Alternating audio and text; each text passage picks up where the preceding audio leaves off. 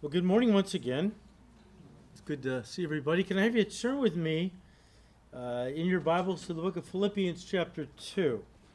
And while you're doing that, I'm going to kind of set this up for the new folks. So before we stop to do a special series entitled The Top 10 Lies of the Devil, we were working our way through Paul's epistle to the Philippians. But instead of going through it verse by verse, which is our normal style of teaching here at Calvary, I believe the Lord wanted us to study it topically instead of expositionally. And as we said, every book in the New Testament has a theme. And so I thought it might be beneficial to build a series of messages around the main theme of the book of Philippians, which is joy. Joy. Now, what makes that theme so powerful is that Paul wrote this letter while he was a prisoner in Rome. As we pointed out at the beginning of this study, Paul was waiting to stand trial before Caesar to defend himself against the false accusations that had been leveled against him by the Jewish leadership there in Israel. These accusations were extremely serious, that Paul was an insurrectionist, an inciter of riots around the empire. In Roman law, these crimes were capital offenses, and so if found guilty, would have resulted in Paul's execution. And yet, the theme of this epistle is joy in the Lord. Now, so far we've looked at 4 of these main points that we've looked at up into chapter 2, verse 12. Joy in fellowship. Then we looked at joy in proclaiming the gospel. There's a real joy that comes when God opens the door for a Christian to share the gospel. And Paul mentions that. Number 3 was joy of faith. 4, joy in unity. And this morning we start number 5, joy in service. So let's look at verse 12, where Paul says, "Therefore, my beloved, as you have always obeyed, not as in my presence only, but now much more in my absence, work out your own salvation with fear and trembling. For it is God who works in you both to will and to do for his good pleasure. Do all things without complaining and disputing, that you may become blameless and harmless, children of God without fault in the midst of a crooked and perverse generation, among whom you shine as lights in the world, holding fast to the word of life, so that I may rejoice in the day of Christ, that I have not run in vain or labored in vain. Yes, and if I am being poured out as a drink offering on the sacrifice and service of your faith, I am glad and rejoice with you all. For the same reason, you also be glad and rejoice with me." So 3 times in these verses, Paul talks about joy. Use the word rejoice, but joy in serving God, who allowed him to bring the gospel to those living in the city of Philippi. When he said, yes, and if I am being poured out as a drink offering, that's the language of martyrdom. He was preparing to be martyred, if that was to happen. Said, if I am ready to be poured out as a drink offering on the sacrifice and service of your faith, I am glad and rejoice. He probably had in mind the riot that took place in Philippi when he was there preaching the gospel. You can read about that in Acts 16, okay? How he was traveling the city, preaching the gospel, and one day a young gal, probably about 16 years old, began to follow him, and she was all the time saying, "Listen to these men. They're servants of the Most High God." Well, after a few days, Paul's like, man, I really don't want the devil advertising my ministry. So he turns and casts the demon out of her. She had a demon of divination. We read in Acts 16, she brought her masters much profit by her fortune telling. People paid good money to have her, tell their fortune. Well, when this happened, as the word spread and all, a big thing broke, a big brouhaha happened, okay?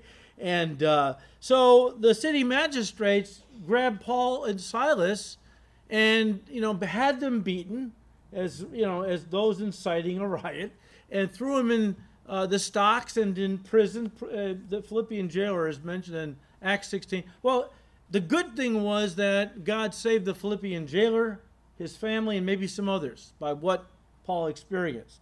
But he's probably referring to that because, again, the charges against him were everywhere this guy goes, riots break out. Well, that wasn't his fault. The devil didn't want Paul preaching the gospel. People were getting saved. They were turning away from their idols. The idol makers were, the goldsmiths and silversmiths and the idol makers were losing money, and they were really upset. Ephesus, wow, that was a big deal in Ephesus, right? So he's probably referring to this, how that, when he was ministering to them and this big riot broke out, and now we have guys that are saying everywhere I go I'm a troublemaker, a rabble-rouser, an inciter of riots and things. And so he was eventually arrested, sent to Rome, and now he's under house arrest waiting to stand before Caesar. It took about 2 years, from what I understand, before you could actually see Caesar. He's a busy guy, no doubt. But he knew that these charges, if he was found guilty by Caesar, would have led to his execution. And yet he still rejoiced that he was able to serve God by bringing the gospel to the people of Philippi, and then to go on to serve those who had gotten saved, who had become Christians. And he's causing him to say, so that I may rejoice in the day of Christ, that I have not run in vain or labored in vain. All that matters to me is the day I stand before Jesus, and he recounts all the things I did for him in his name. And my rewards as a faithful servant are there. But it doesn't matter what happens to me on this earth. My whole life revolves around giving the gospel out, strengthening the people of God, and if it means my life, so be it. At one point he said, I'm stuck between a rock and a hard place anyways. I have a desire to go home to be with Jesus, which is far better than staying here, but I want to stay here if God wants, that I can minister to you guys a little longer. One pastor had this to say about Paul's attitude in facing death with joy, so that others might have the gospel preached to them. He said, and I quote, unfortunately, many believers experience joy in much the same way as the world does. When circumstances are favorable, they are happy. But when circumstances are unfavorable, they are sad and sometimes even resentful. The only things that bring them joy are those things that promote their own interests and welfare. But when believers seek to do the Father's will and please him, they view sacrifice for him with joy. The reason many believers know little about Paul's kind of joy is because they know little about Paul's kind of sacrifice and what he faced in making those sacrifices. It is difficult for self-centered worldly believers to understand how missionaries can live for years under primitive, demanding, and often dangerous conditions, yet still maintain their joy. Through it all they rejoice because, like Paul in the Philippians, they offer their lives as a continual sacrifice to God. They have learned that the greater the sacrifice, the greater the joy. They have the same attitude as Peter and the other apostles who, after being beaten and ordered to not speak in the name of Jesus, went on their way from the presence of the Jewish high council, rejoicing that they had been considered worthy to suffer shame for Jesus' name, end quote. That's right out of Acts 5, verses 40 and 41, that last part. There are those, and I like to say all believers, but it's not all believers, because we do have carnal Christians in the body of Christ. God love them, they're saved. But the goal of your Christianity is not just to get saved, is to get saved and to grow and be used by the Lord and so on. But thank God for those men and women who are in the mission field, who are or missions organizations that support people that bring the gospel to various parts of the world, difficult areas. It reminds me of a true story that happened in the 1800s during the time they were using telegraph communication to communicate to people in far places. And there was a missions organization that wanted to send a message of encouragement to their missionaries in the mission field. So they dispatched a representative, went to the local telegraph office with this message. When he laid it on the desk and the telegraph operator looked at it, he was counting things, and when he came back with a price, he was dumbfounded, this person from this missions organization. He didn't realize that back then they charged by the letter. And he didn't have the organization just didn't have the money to send a message. In fact, as he thought about it, he really only had enough money to send a single word. What word would you have chosen to send to the missionaries on the mission field? One word. You know the word he chose? Others. I think that said a lot. Others. And that probably impacted these missionaries as well as anything could have. Guys, there's great joy that comes from serving God. But only if you have the right mindset. The mind of Christ, not the mind of the world. Worldly Christians don't find great joy in serving anybody. And let me just say this. The life of a Christian in many ways is exactly opposite the life we lived as unbelievers. That life was often selfish, where we were at the center of our universe and everything and everyone revolved around us. Back in those days, we dreamed of being served, the ultimate fantasy, to have enough money to hire people to wait on us. But the thought of serving others wasn't something that was very exciting or brought any joy to our hearts. But then we got saved. And Jesus turned our whole world upside down. Technically, he turned it right side up because sin had turned it upside down. But you understand what I'm saying? We got saved and Jesus turned our world upside down, and we began to think like Jesus, who said, "The Son of Man did not come to be served, but to serve, and to give his life a ransom for many." Jesus taught us that there are no volunteers in the body of Christ, only servants. Servants that God has entrusted the work of his kingdom to. It's a pretty important responsibility. Look, as our society becomes more and more selfish and self-focused, the less we will understand or be willing to fulfill the role of a servant. Now that's the world, but I see this attitude, this mentality even come into the church. It's getting harder and harder to find people who are willing to serve in the church. Now we've been blessed with a lot of wonderful servants in our church, but a church should be a place where it's not a spectator sport. It's a place where everyone should roll up their sleeves and say, look, what can I do for the work of Christ? But it's getting harder and harder to find people than it was over 40 years ago when I first got into ministry. My wife and I have been in ministry now 43 years. And in those early days of ministry, we had people that really would come to us and say, hey, can I serve over here? Or what can I help with? Or whatever. We still have some of that, but it's not as much as it used to be. Again, it's getting harder and harder to find people willing to serve in the church. Most people come to church, most of the people who come into the church are looking to be served and not to serve. But there is no shortage of people who are looking for joy and happiness in their lives. That's why they often come to church. They're looking for some joy and happiness in their life. Here's what most of them don't understand. Happiness in life comes not as a direct pursuit, but as a byproduct of serving God and others with our lives. Remember what Jesus said. He said, it is more blessed to give than to receive. On that note, turn to John 13.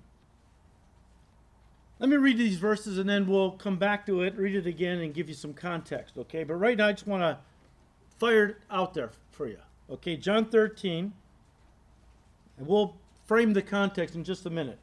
But let me just read verses 13 to 17. Where Jesus said to his disciples, you call me teacher and Lord, and you say, well, for so I am. If I then, your Lord and your teacher, have washed your feet, you also ought to wash one another's feet. For I have given you an example that you should do as I have done to you. Most assuredly I say to you, a servant is not greater than his master, nor is he who is sent greater than he who sent him. If you know these things, blessed are you if you do them. The word blessed or blessed in verse 17 is the Greek word makarios, which literally means, oh, how happy. Oh, how happy. It's the same Greek word that Jesus used when he gave the Beatitudes in the Sermon on the Mount, Matthew 5 through 7, but actually the Beatitudes really are the introduction. It lays the groundwork for what comes after. And I think they run from verse 3 of chapter 5, Matthew, through verse 12, I believe. And then starting with 5:13 through the end of chapter 7, Jesus then gives the practical characteristics, qualities, responsibilities of a child of God. Remember, the Sermon on the Mount was not Jesus preaching to the multitudes. He was preaching to his disciples. This is kingdom living. You can't live the kingdom life if the king isn't in your heart. All right, we'll come back to that. But 9 times the Lord Jesus said blessed in the introduction to the Beatitudes, right? I'll just read to you Matthew 5, verses 3 to 5. Blessed are the poor in spirit, for theirs is the kingdom of heaven. Blessed are those who mourn, for they shall be comforted. Blessed are the meek, for they shall inherit the earth. And he goes on. So again, guys, the word makarios, blessed, literally means, oh, how happy. But listen to me now. It's not the kind of happiness that the world defines as happiness. This Greek word describes a person who has happiness which is rooted in the heart and not in outward circumstances. We would call it joy. Joy. You see, guys, our English word for happy is based on an old Anglo-Saxon word, hap, which means chance, as in whatever happens or happenstance.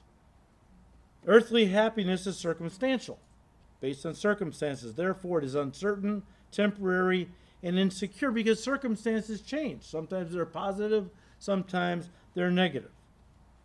Whereas the blessedness that Jesus talked about, as we have defined it, happiness or joy, the happiness or joy of the Christian life is not temporary or uncertain. Listen, it is solid and unshakable because it's rooted in our relationship with Jesus Christ, and that relationship is solid, in other words, permanent and unshakable. Guys, this is the desire of God for all of his children, that our hearts be filled with joy, that our hearts be filled with joy. And this was the goal of Jesus' teaching here in John 13, that true happiness in the lives of his people is not based on outward circumstances. Again, that's how the world defines happiness. Whatever you're going through outwardly, if it's positive and you're happy, if it's negative, you're sad, and so on. It's always what's going on around you, not in you. But the happiness that Jesus talked about here in John 13 or in the Beatitudes is more akin to joy. And that only comes when you have the inward attitude of joy planted in your heart. And how does that happen? 2 Peter 1:4, Peter says that once we gave our hearts to Christ, the Spirit of God moved in, and at that point we became partakers of God's divine nature. You have to understand something. The fruit of the Holy Spirit, the love, joy, peace, long-suffering, kindness, goodness, gentleness, faithfulness, self-control, all that fruit of the Spirit are really the attributes of God. You realize that? These are unique to God's nature. Sure, unbelievers can have cheap counterfeits of these priceless attributes, but that's all they are, is cheap counterfeits. Only God has the real thing. And the only way for us to experience the real joy and peace and love is for God to live in us. And that happens when you open your heart to Christ and invite him in. You become children of God, partakers of the divine nature, and now you have access. Listen to me. You have access to these attributes. It doesn't mean you have to walk in them or live them out. Just because agape love has been planted in my heart by the Holy Spirit, Romans 5, verse 5 tells me, he poured it into me when I accepted Christ, God's agape love. I can still be selfish. I can still love myself more than others. I mean, I can still live according to human love, which is self-centered oftentimes and self-focused and so on. I don't have to submit to the Spirit to let the Spirit live his life through me. This is the battle. Galatians 5. The flesh is warring against the Spirit to have dominance. The Spirit, Holy Spirit, and working through my new spirit is working to have dominance. And these two are in constant warfare with each other so that I don't always do the things I want to do, Paul said. Here's the good news. We get to decide who dominates. Which nature dominates, the old fallen nature or the new nature in Christ? And how do you do that? You walk in the Spirit. You keep drawing close to God. James 4 tells us, and he'll draw close to you. And the more he draws close to you, the more he's going to live his life through you. That's the goal. Just please indulge me for just a second longer with regard to the Beatitudes. As we look at the Beatitudes, and if you study the Sermon on the Mount, which we did years ago, you find out that Jesus opens up with these 9 Beatitudes, which become the foundation, really, of happiness. And then he goes on. But as we look at the Beatitudes, they seem almost paradoxical because they're completely reversed from what we, I know definitely the world, would have equated happiness with. Listen to this. Jesus told us in the Beatitudes, the really happy people are, you ready? The poor in spirit, the mourners, the meek, the hungry and thirsty, the merciful, the pure in heart, the peacemakers, the persecuted and the reviled. I mean, I can imagine us rattling that list off to a few people we're witnessing to, and they look at us straight in the eye and say, well, maybe I don't want that kind of happiness. And that's because to most people, guys, this whole thing sounds absolutely absurd. Blessed are the sad, they're the happy ones. Blessed are the hurting, they're the happy ones. It's as one writer said, and I quote, it's as if Jesus crept into the large display window of life and changed all the price tags. The things we consider of little or no value, Jesus assigns great value and worth to, like humility and servanthood. Look, we're Americans, right? And one of the greatest documents ever written, certainly in America, for America, but that the world has ever seen, excluding the Bible, is the Declaration of Independence. And the Declaration of Independence states that all men, all people are created equal and have been endowed by their Creator with certain unalienable rights, and that among these are the right to life, liberty, and the pursuit of happiness. Guys, that means that each of us has the freedom to pursue our own personal definition of happiness. And because so many people in our culture today, define happiness as being rich, successful, beautiful, famous, popular. That's what most people chase after. We have a culture that's consumed with the outward. Social media has just really fed into that. The quest for popularity is incredible. Some people live on social media. You know, I don't know, TikTok, that's something, right? There's other ones I'm not any of them. I don't keep up with any of them. I know Facebook is in there. Of course, that's changed. It's Meta now. Twitter, that's been changed. It's X now. You can't tweet anymore because, it's not Twitter. It's a mess. But people are consumed with ways to get themselves out there. Jesus, again, we talked about this a few weeks ago. He put it this way. He said, a person's life does not consist in the abundance of the things they possess. Whether you possess fame, money, success, popularity, material things. And guys, we would do well to listen to Jesus. He made us. He knows what will make us happy. And through these Beatitudes, he is basically saying that it's pure foolishness to think that you can fill the void in your soul with the junk of this world. And yet how many people are feverishly trying to do that very thing? Pursuing feverishly the elusive concept of happiness. What they don't realize, and again, we're talking about it, what they don't realize in their pursuit of happiness is that true happiness is not found in a possession or in a pleasure. It's found in a person, and his name is Jesus Christ. And that is because true happiness comes when a person's empty heart is filled. But understand, you can't fill an empty heart with anything this fallen world has to offer. Another author put it this way, said, and I quote, "Jesus has come into the world to announce to man that the tree of happiness doesn't grow in the cursed earth," end quote. Only Jesus can fill that emptiness inside. Here's the deal. In the Bible, God tells us that he made every one of us with a God-shaped void in our hearts. The world doesn't understand that. I mean, when you share the gospel with people, hopefully they begin to realize what's going on. But they're like the woman in John 4. This poor gal was so empty inside, she thought a human relationship, that's what I need. Married and divorced 5 times, was now living with a guy out of wedlock. And Jesus talked to her. I'll paraphrase. You're trying to fill up the emptiness in your soul with human stuff. It doesn't work. You gotta come to me. If you drink of the water that I give, the gospel, Jesus, you'll never thirst again.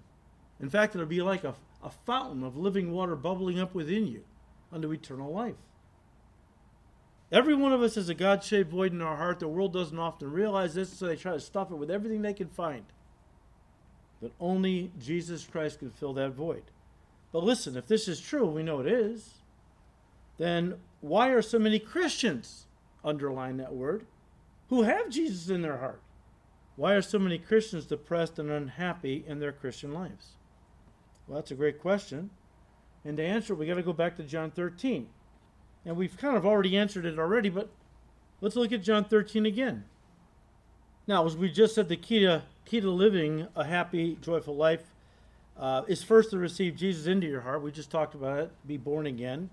That's true. That's where it starts. And remember now, in the upper room, in John 13, Jesus was talking to his disciples. This was not the multitudes he was witnessing to. These men had given their hearts to Christ. They were all saved except for Judas, and he was about to leave and carry out his betrayal of Christ.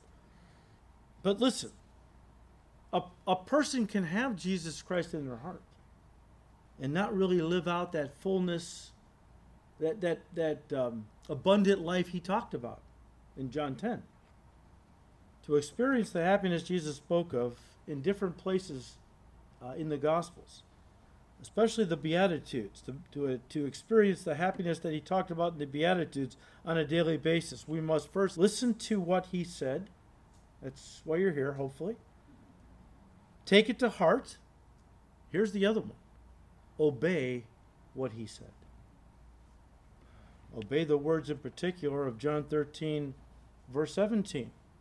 If you know these things, blessed, or oh, how happy are you if you what? Do them. It's not enough to know them. You got to do them. I think it was James say that, or it was John. Person who comes to church, hears the word being taught, but doesn't go out and do anything about it, is deceiving himself, herself. You read this and go, if you know these things, blessed are you if you do them. Somebody might be prone to say, well, if I know and do what things? Well, again, context is important. As we come to John chapter 13, we come to the last night that Jesus was spent with his disciples before the cross. In this final section, before the cross, he gives them one final discourse. This discourse ran from chapter 13 in John's Gospel, technically through the end of chapter 16, but I include chapter 17 also. Why? Because he starts teaching them in the upper room at the end of chapter 14. They leave the upper room, start walking through the streets of Jerusalem to the Mount of Olives. He stops briefly at the Golden Gate, which was carved with grapevines and so on in the light of the full moon. It was Passover. He always had Passover during the full moon. He stops and teaches them about the vine and branches, John 15. They continue on as he continues to teach them. At one point, he stops and offers up this incredible prayer to his Father. As we have said, it was like being allowed to enter into the Holy of Holies and eavesdrop on what Jesus and the Father, what he was talking to his Father in this very intimate prayer. But he did it in front of his disciples, which means, in my mind, that he was not only praying for them, he was also continuing to teach them. Read John 17 as a furtherance of the last discourse, okay? But the discourse, if you study it, there were a lot of important principles Jesus brings up. Stuff he had already taught them before during his 3.5 years of ministry. But he was going to the cross the next morning. And when a person's facing death, they gather the closest people around them, their families, and they're not going to waste time with small talk. What's the weather for next week? How are the Cubs doing? You know? No. You're going to want to pass along to the people you love the most important things you've learned over the course of your life. Or if you're Jesus, the most important things you have taught the men you love with all your heart over the course of his ministry. Now, one of the things he wanted to stress to them one more time was the principle of the importance of servanthood. Again, the Lord's comments on servanthood were not new. He had taught them that greatness in the kingdom of God was based on them becoming, listen, lowly servants, not worldly lords. We'll look at that more next time. But he had taught them this lesson numerous times, I'm convinced, over the course of his ministry. That being great in the eyes of God, in the kingdom of God, is not like being great in the kingdom of the world. In the kingdom of the world, unbelievers measure greatness in how many people you are over. In the kingdom of God, greatness is measured by how many people you put yourself under to serve. But the problem was they had not taken that teaching to heart. Why do I say that?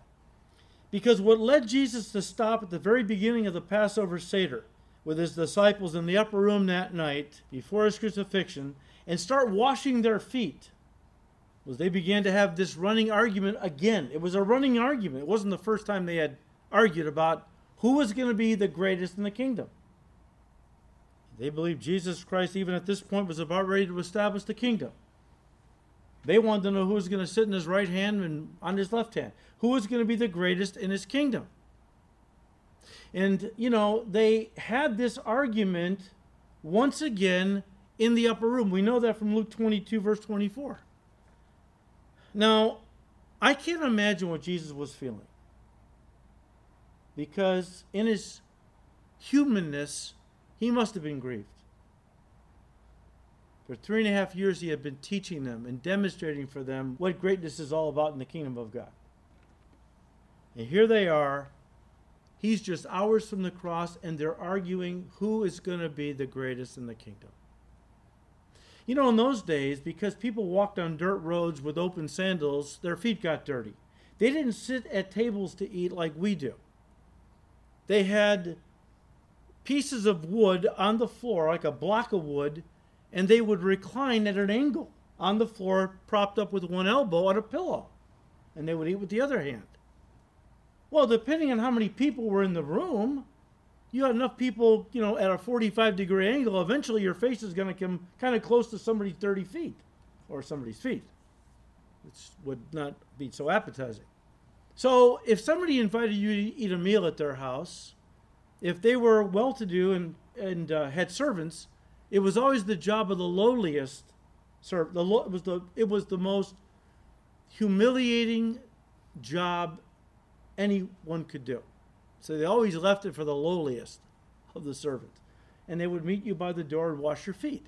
If the person who owned the house did not have the resources to have servants, it was customary that he washed his guests' feet.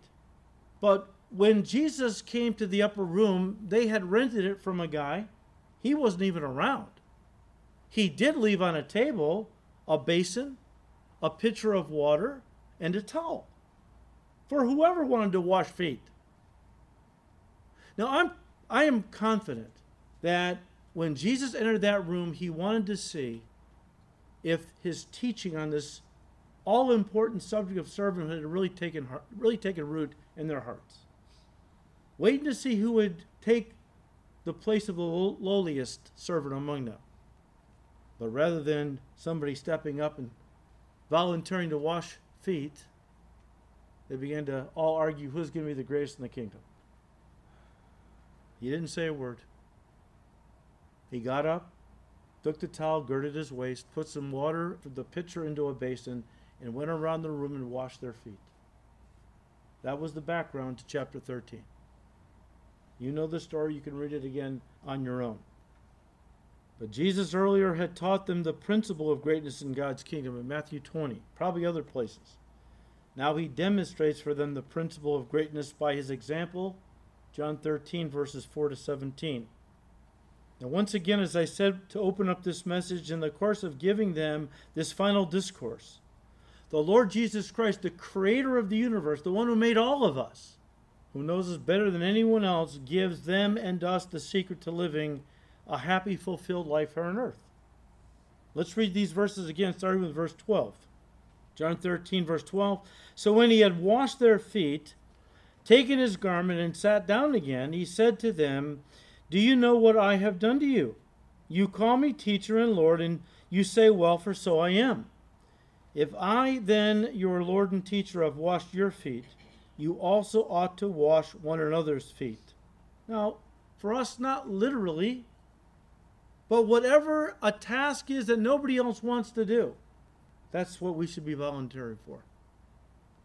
Maybe it's, cleaning the toilets or doing something that nobody else wants to do. You see what I've done. You should be washing each other's feet. Verse 15, For I have given you an example, that you should do as I have done. Most assuredly I say to you, a servant is not greater than his master, nor is he who is sent greater than he who sent him. If you know these things, blessed are you if you do them. So once more, Jesus is teaching us that the secret of living a happy and fulfilled life is becoming a servant to others, and that the byproduct of serving others is that you experience happiness or joy in your own life. However, the words of Jesus also imply the contrary principle.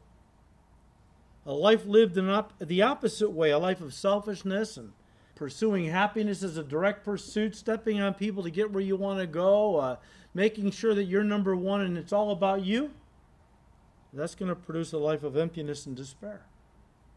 Guys, I don't know where it really started happening, but somehow our modern American Christianity has moved from being Christ-centered and others-centered to being self-centered, which I and many others believe is probably the biggest reason so many Christians seem empty and unhappy inside. Now let me just stop and say this. If you're feeling a little empty and sad inside, I am not saying you're carnal and selfish. That's why you're feeling that way. There's a lot of things going on right now. There's a lot of things happening. The devil is ramping up his attacks like I've never seen before. I mean, people are going through different kinds of inward anxieties and depressions and things like that. Or they've got a sick parent they're trying to take care of, or a handicapped child, or something that is, I get that. I'm just talking in general terms. When we talk about the world around us, our society in general, the problem in our society is that so many are pursuing happiness as a direct pursuit, not realizing that, again, it's a byproduct of knowing Jesus and being a servant to all. Guys, this is especially true with this millennial generation. Millennial generation. There has never been a generation in American history that has been less churched and more self-focused and unhappy as are millennials, those born from 81 through 95. Although Generation Z is in hot pursuit, those born 95 to 2015. See, their whole lives, millennials, Generation Z, I'm a boomer. My generation gave birth to the millennials. The Z's are our grandkids. All right? What was the boomers? 55 to 63 or 45 to 60? Something like that. You can Google it. But this generation of millennials in particular, and Generation Z, are getting older. From the time they were born, they were spoon-fed a philosophy that nobody mattered but them. I mean, they were the only ones that really mattered. Happiness was your right. And blah, blah, blah, on and on it goes, right? And these kids bought into it. It was all about their happiness. All about what they felt they needed to pursue, and they didn't think of too many others. And the tragedy of that, pursuing happiness as a direct pursuit, robbed them of everything that makes life worth living. Joy, peace, purpose, fulfillment, and the list goes on. You got to hear this. You got to hear this. I came across a letter that was published not long ago from one such millennial. I think she's a woman. I think this is a woman, I should say. The title of this article is Millennials, the Dying Children. Listen to what this gal says. It's amazing. She said, I'm one of the oldest millennials. Something terrifying is happening to us. The oldest of us are rapidly closing in on 40. We are the least married, least fertile generation in history. Really, only 30% of people under the age of 40 are married. We started coming of age in about 2003, and economic conditions were nowhere close to as bad as it had been in the 1930s, 40s, or even the 70s. People before us have had it a lot worse. But she says that nowhere close to as bad as it was in the 1930s, 40s, and 70s, when people had little trouble marrying and procreating. Yet here we are, aging out of our ability to enjoy childhood and feeling death creep up on us. The video games have grown boring. The TV marathons are suffocating. The candy tastes like ashes in our mouths. We're committing suicide and consuming antidepressants at record rates. We try to accumulate even more, and it fails to make us happy. We don't know why, and we don't know how we got here. She says, let me try to explain it to you. My entire life, the only message I got from school, church, college, and the media was that every decision I made, from what degree to pursue, to where I lived, to whether or not I was going to marry, was with the goal of having a maximally pleasurable life. Pleasure was the chief goal. True, as someone raised in a conservative church, I was warned against fornication and substance abuse, but these were framed in terms of interfering with a good life. Don't take drugs and have sex before marriage because it'll mess up your ability to have a fun, great life. In the 1990s, there was no difference between Christians and non-Christians in that general outlook. Both Christians and non-Christians were equally horrified at the notion that a bright young woman might not end up maximizing her full potential, which meant putting 40 hours a week into a cubicle. Both warned her against getting married too young because marriage could cut short a promising career. Evangelicals, for their part, indulged in a pious fiction that the unmarried 25-year-olds in the church were all virgins, but still, everyone agreed that the proper way to treat the world is as your playground. It's sad to watch my generation collapse in denialism and fear as our bodies begin the process of dying. The men become bug men. What in the world is a bug man? I had to turn to the Urban Dictionary. I knew it was a slang term. Here's what the Urban Dictionary, how they define bug men. You ready? Bug men. The rootless, lifeless metropolitan drones who have a permanent 1,000-yard stare due to an existence void of any meaning other than waiting for the next iPhone. Wow, that's pretty depressing. She must know a few bugmen. I didn't realize that was even a term. Men in my generation become bugmen, living to consume, filling shelf after shelf with toys their adult brains can't find amusement in because they know of nothing else to do. The women are in a panic, desperately trying to hold on to their evaporating youth, trying to prove to themselves that a woman can be just as sexy and alluring at 35 as she was at 23. Now my generation is absolutely miserable because we're reaching that age where your brain shifts modes from consume and copulate to prepare your offspring for adulthood, and we don't understand what is actually happening. Women of my generation have been told their entire lives that loneliness is a psychological disorder, that children are parasites, and that exhausting yourself for 40 hours a week at work is really the meaning of life. It turns out that continuing to live as though you were a teenager does not in fact bequeath eternal youth. For my generation, there is not really a path back out. We're stuck, she thinks. Obviously, she's not a Christian. But for my generation, there's not really a path back out. All the social institutions of this country have been detonated in the quest for money and self, or via the hysterical condemnation of every kind of organic social relation as sexist or racist. In the cities, nobody knows anybody. Professional associations and social clubs are borderline non-existent. Nobody knows or cares about anyone, and nobody knows how to start. It's so sick and twisted that my generation uses the word community to refer to people who buy the same consumer products, like going to see a movie means you're part of the Star Wars community. Even churches have been consolidated into massive theme parks where anonymous masses of people go to be entertained. Millennials need to accept that the values inculcated in us were a load of horse crap. Her words. We've been fed, a bill of goods. We were lied to. That this was the way to live that was going to bring us fulfillment and happiness. Only to look back and go, we were lied to. I don't see that happening. I don't see us backing out of this or changing.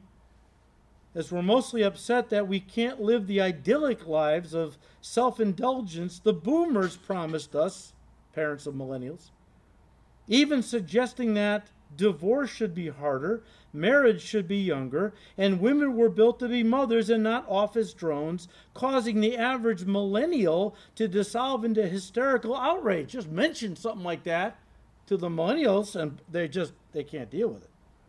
We're the generation that thinks having a country is racist, and the most important things about space exploration is making sure a hijab-clad Muslims are a part of it. We're so probably not going to snap out of it. We'll be buried in our Batman coffin surrounded by our Xbox games. End quote. Actually, the article was larger than that. I just cut it down. It's pretty depressing as is. Guys, listen, we're done. Let me just say this. This is a generation crying out for help. Obviously. And the only way we as Christians are going to be able to help them, listen to me. This is a generation that needs Jesus. This young woman doesn't know that what she needs is Jesus. Sure, she's been victimized by a godless ideology that she thought was the truth. Is all hope gone? Of course not. What she and others like her need to fill that void, that emptiness, is Jesus. The only ones proclaiming Jesus are the Christians. But we're not going to help anybody if we don't get our heads on straight. What do I mean? Well, we have to stop following the mindset of the world in our quest for happiness and start living with the mind of Christ, the mind of a servant. In some ways, this letter reminds me of the words of Solomon in the book of Ecclesiastes, where he spent most of his life looking for happiness in all the wrong places. And at the end of his life, he finally comes back full circle and realizes that the only happiness in life is God. Is God, serving God. As a young guy, he had a relationship with God. But he walked away from that, thinking that maybe the world had something else in the way of happiness for him. He comes back at the end of his life and writes Ecclesiastes. You can read that book, especially the last 2 chapters. But in it he tells us, he realized that a life lived for this life only will lead to frustration and futility. And the constant realization that everything in that kind of a life is emptiness and vanity. Didn't he say that throughout the book? I tried this, emptiness and vanity. I did that, emptiness. Nothing produced happiness or fulfillment. And he comes to the conclusion that life lived under the sun, that's life without God, worldly life, is always going to lead to emptiness, futility, frustration. It's only a life lived, listen, in the Son, capital S-O-N. A life committed to and living for Jesus that is going to matter at all. Look, if this young woman was here today and she dropped on me what she said in this article, I would sit her down, look her in the eyes and say, look, you were lied to. The God of this world, the devil himself, lied to you and your generation. They ripped you off for all these years from true happiness, fulfillment, purpose, and so on. The good news is you don't have to let it go another day. What you need is to repent of your sins, receive Jesus into your heart, surrender your life fully to Him, and begin to live a life of purpose and fruitfulness and victory and joy. That's what you need. Only that perspective, guys, will allow us as Christians to live in such a way that we can help people like that. I mean, the devil has really pulled one over on us too. We've allowed it. We know better. We know the Word. We're true born-again Christians. So what happened that so many Christians are unhappy? Because somewhere along the line, they have bought into the lie just like the world has. That happiness is not who you know, it's what you have. Wow. You know, Jesus told us to go into all the world and share the good news. A lot of unbelievers look at us and we don't look like we have any good news. It looks like we're living on bad news. We got to get our acts together. We got to get our eyes off of the world. We got to start living with our focus on heaven. Set your mind on things above, not on things in the world, Paul said. We need to start serving each other. So how exactly does that look? How about this? How about you start with your marriage? You didn't see that one coming, did you? How about you start with your spouse? How about you come to our marriage workshop this Friday evening, Saturday morning? We'll give you some things to think about and to apply. This is the secret to a happy life. A life lived for Jesus and serving others in His name. We'll pick that up next time. Father, we thank you for your great love wherewith you loved us, for your word, which tells us how to live that we might enjoy a joyful, happy, fulfilled, fruitful life. We ask you to keep blessing these studies in your word. We ask all this in Jesus' precious name. Amen.